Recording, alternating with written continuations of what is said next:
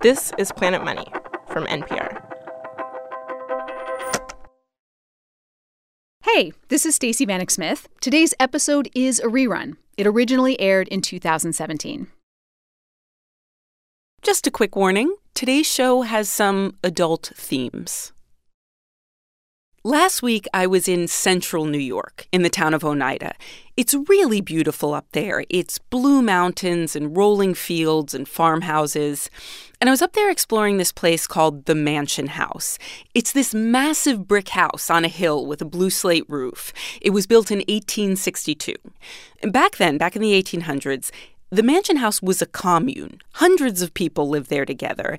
And many of their descendants actually grew up in this house. Kelly Noyes Rose was showing me around the basement. But look at the tunnel. Oh, my God. And it's still drippy where it used to be. Where she and all the other kids used to play. It was our playhouse, this house. Really? Yes. Tons and tons of kids. It was sort of free and open. It was our family's house, right? And then I went to the library where I met Nola DeSimone. She's also a descendant of the commune. She actually still lives here. She was visiting with Al Noyes. They're both 82. We are 2 days apart in age. And how are you related? We are first cousins. Back when they were growing up, their parents worked for the company. The company was Oneida Limited, the flatware maker. Knives and spoons and forks. Oneida had a very big factory up here. Did you get Oneida silver when you got married? Mm-hmm. What pattern? It was Reigning Beauty. It was very plain and with a little crown. And how about you? Did you guys use Oneida? Oh, yeah. You'd be run out of town probably if you didn't. Their parents owned the Oneida Company. And as kids, these guys had a very idyllic, all-American life. But the Oneida Commune that came before the company, that had a very colorful history. It wasn't discussed. No, I don't think. What? Well, no, absolutely. I agree with you wholeheartedly. It wasn't discussed. But also, the people who had practiced that were gone. The practice was spouse swapping, free love. The Oneida Commune had some sex stuff. The Oneida Company was a place where they took all that sex stuff and put it away in a silverware drawer. Hello and welcome to Planet Money. I'm Noelle King. And I'm Stacey Vanek Smith. Today on the show, the story of Oneida. It's an iconic all-American brand, and this story has got it all. A charismatic founder, artisanal mastery, marketing genius, and free love. And at a time when America's brand of go-it-alone, profit or bust capitalism is not working for everyone, it's a reminder that our country's economic history is not all robber barons and Puritans. People have found all kinds of ways to thrive here. Let's call this one communal capitalism.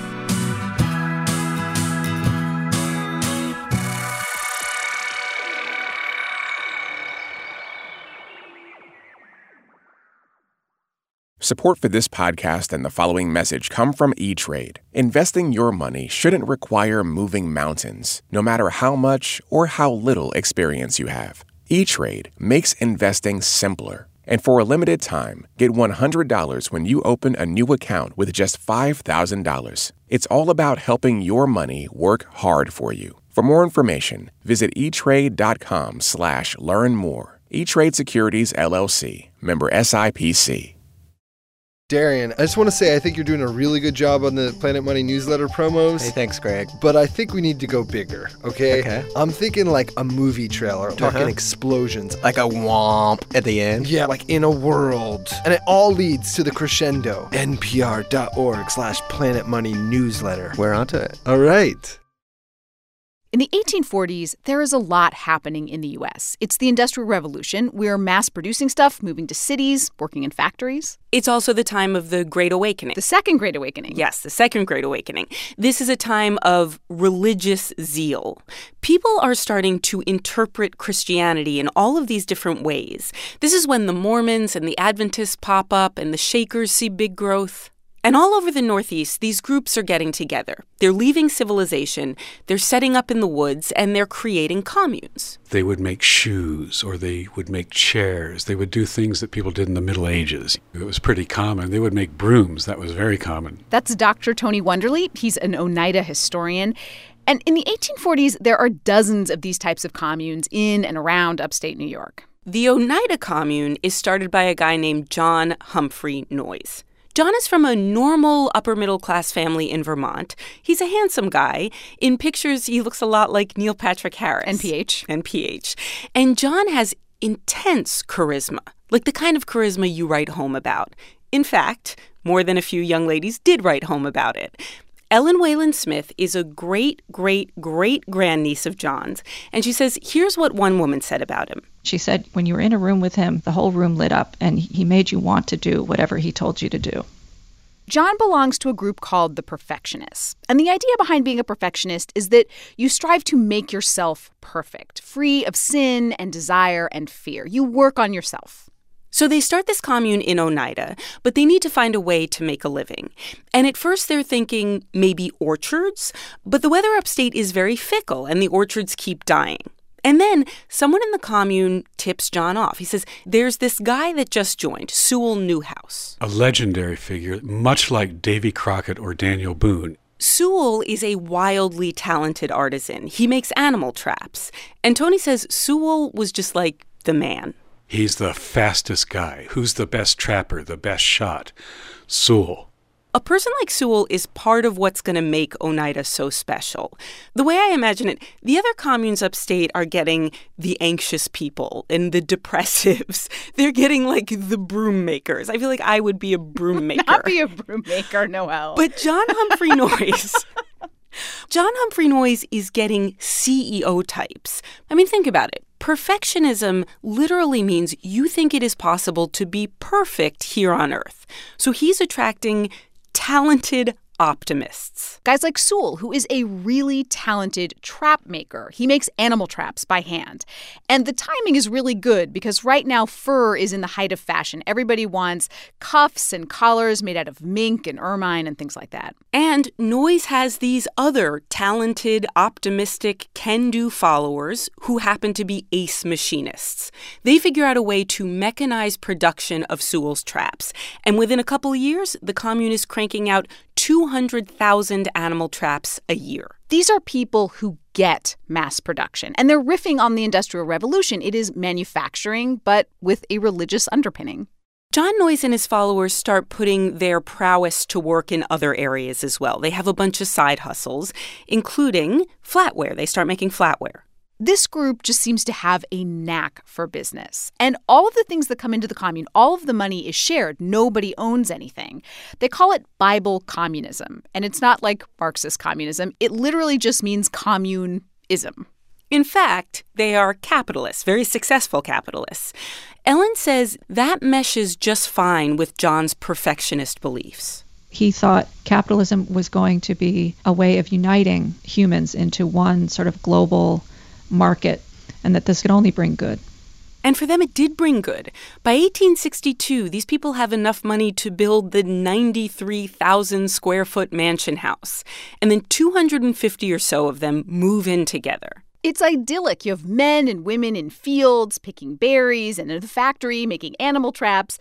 And they only have to work a few hours a day because things are going so well they can afford to hire people in town. They hang out in the mansion library and they read and they put on plays. The women take off their corsets and they cut their hair short and they start wearing pants. But they are not just sharing money. That's the other unusual part of John's perfectionist society.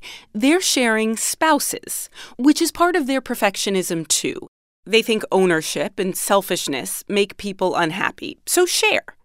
John has made ground rules to keep things from getting out of control. First of all, it's not called free love.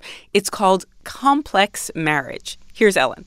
Well, the rules were that all men in the community were married to all women. So, in other words, all women and men were accessible to one another sexually, in theory.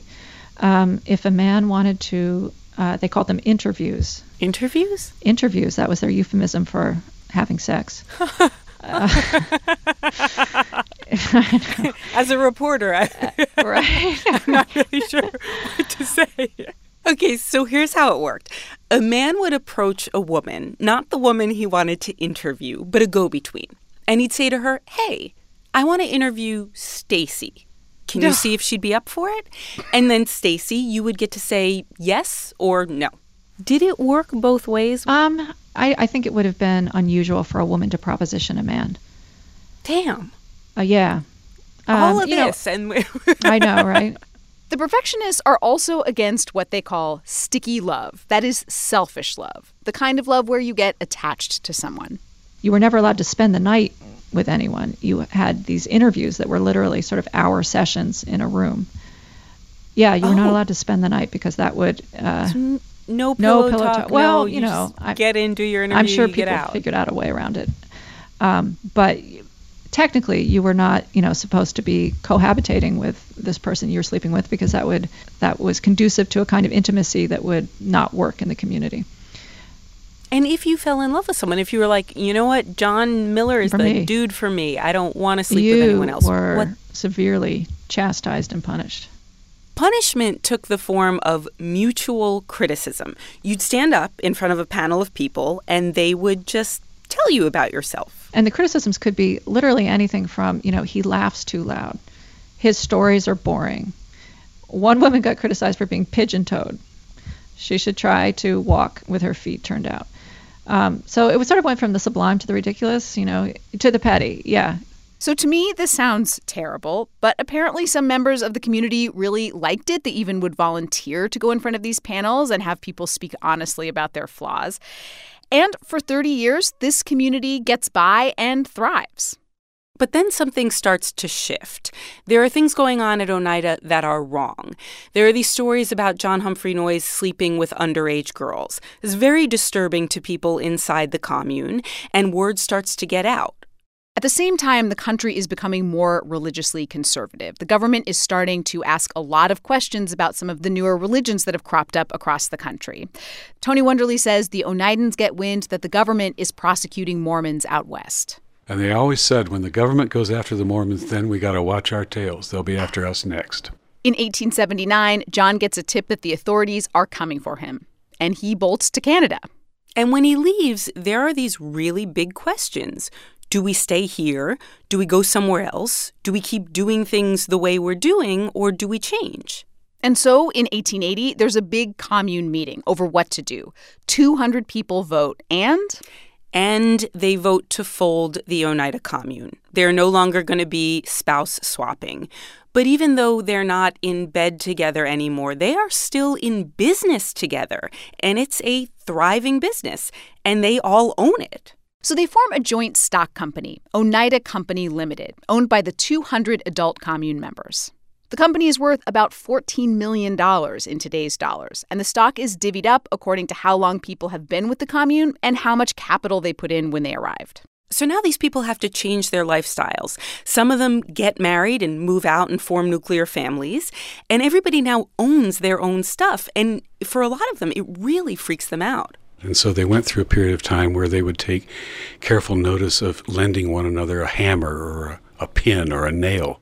While they're adjusting to all of this, Noyes, who is still up in Canada, dies of old age. And then dissension set in, and a lot of the people running the company at that point became advocates of spiritualism and claimed that they were in contact with Noyes and Noyesian decisions.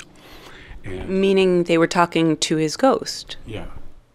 These old guys are running a multi-million-dollar company, and they are getting management tips from a ghost. It's a problem. And meanwhile, all around them, the times are changing again. We've entered the Gilded Age, which is a time of unprecedented business competition and marketing. And at this moment, Oneida probably should have failed, and it would have failed, except that John Humphrey Noyes had a son who was a very extraordinary person. Most of us are about as smart as we have to be to get through life. And very occasionally we meet someone who is really intelligent. And when that happens, it's unmistakable. The person is bigger than life. And Pierpont was that way. Pierpont Noyes didn't care about free love or perfectionism. His religion was business. He started out as a low-level flatware salesman in New York, but he didn't stay there for long. The Oneidans knew that times had changed. They were losing money. Around the year 1900, Pierpont comes home from New York, back up to Oneida, and he and a bunch of people from the younger generation, they take over the company. Now, Oneida is still making a bunch of different things. And Pierpont decides it's time to focus. And the thing he wants to focus on is silver-plated flatware. He thinks it's the future. At this time, the U.S. middle class is really growing, and there are all these young people who are coming into money, and they have new homes, and they need flatware. And at this time, only really rich people can afford silver, sterling silver. And everybody else uses steel utensils. And middle-class people all want those beautiful silver utensils, but they can't really afford them. So Pierpont figures out a way to make utensils that look like sterling silver and even feel like sterling silver, but cost way less. Pierpont takes regular metal flatware, and instead of dipping it in a silver bath for a second or two, he takes it and he dunks it in for a couple seconds more. It doesn't really cost that much extra, but when you pull it out, it looks and feels much more like the real thing. And then his idea was to etch on these elaborate curlicue patterns and give them insane flowery names like Avalon and Coronation. And, getting back to his salesman roots, he started knocking the competition. There were these old established silverware firms that dominated the market, but Pierpont was like a magician. He'd take his spoon and the other guy's spoon. He would flash it in the customer's face. He would take a competition item and he'd say, "You see this? You see this? It's nothing but a bunch of sausage from tool makers." And it was pretty much the same spoon, maybe a little heavier, triple-plated in silver, but people loved it. And they bought it. At the same time, Pierpont tripled down on advertising. He hired famous artists, and in the days when most ads were just big blocks of text, Oneida comes out with all of these ads featuring the first pinup girls. It looked like they were intelligent and having fun and wanted nothing more than to have fun with one another and to have Oneida silverware. That's like what we all want, right? We just want to want. have fun and use utensils. I saw a bunch of these ads, by the way, and it's like some hip-looking young woman out on the town, and then right below her, there's just like a spoon hanging out. Just hanging out, a spoon. And by the mid-'20s, this upstart Oneida company was doing so well that it was buying up other silverware companies. Yes, Oneida is a runaway American capitalist success. But there were some things from the old commune that Pierpont kept alive. He had a motto: nobody rich, nobody poor. So when it came to their workers, Oneida did things their way. Pierpont called it industrial socialism. Oneida built its workers a town with parks and ball fields, electricity, water, sewage. It paid half the salary of the school teachers there. And executive pay was kept very low. And when the company was going through hard times, executives took pay cuts before the workers did. Nola DeSimone, the lady who I met in the Mansion House library, she remembers that Pierpont's workers, the guys on the line, loved him so much that one year they pooled their money and they bought him a blue Cadillac. And it had that Cadillac fin up in the back. Remember those first ones? And it was a beautiful car. I mean, try to imagine in 2017 the workers of a company buying a car for the CEO. It's unthinkable. Tony Wonderly, the historian, says even back then, this was extraordinary. I think giants once walked the earth here. Are you getting choked up? I am. Why? I think these folks are inspirations for us. I think they help to remind us what we should be doing as Americans, what is most American about business and our better nature and our Americanness. By the end of World War II, Oneida has become a giant. It is an iconic American company. And Pierpont throws a big 100-year anniversary party with clowns, balloons, and comedians. They even crown a silver queen. We had Tommy Dorsey's orchestra, and that was pretty special. Have you heard of him? But the world was changing again. And this is a very familiar story in business. Oneida has to fight to compete with cheaper imports that are coming in. Also, tastes start to change. Stainless steel becomes really popular. Silver plate starts going out of fashion. And the Oneida company starts having a lot of infighting. Jeff Noyes is Pierpont Noyes' grandson. He worked for Oneida for many years. And he says things really changed in the late 60s when the company went public, when it was listed on the stock exchange. Because when that happened, it wasn't a family company anymore. All these outsiders came in, executive salaries rose, the industrial socialism kind of petered out.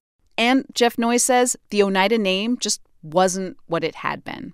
They depreciated the value of the name Oneida by putting it in Walmart and stuff. My father really disliked Walmart. He didn't like, what the hell's the guy's name? Walton. Yeah, Walt. He knew this guy Walton. Your dad knew him? Yeah, because obviously they wanted Oneida in Walmart.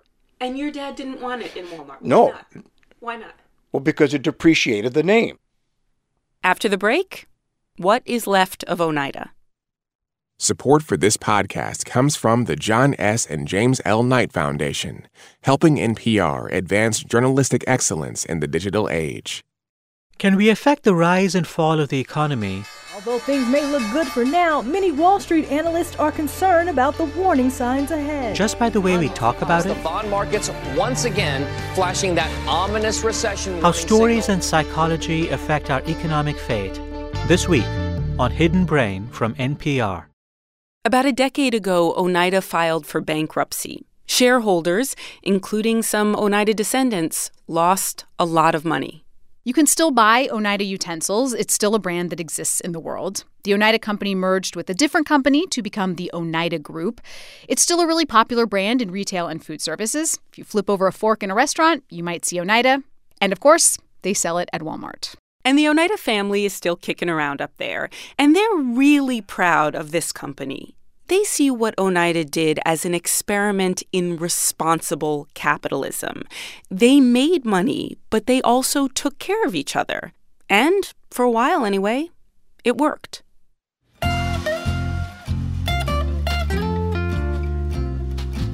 We are always interested in stories about utopian communities.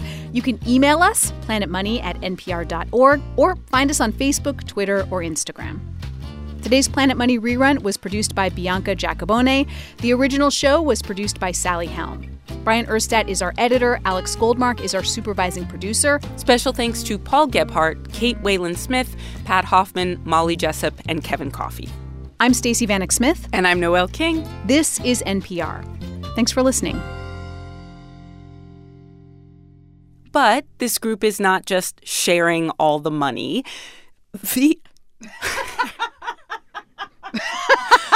They're sharing spouses. They're sharing other things, too.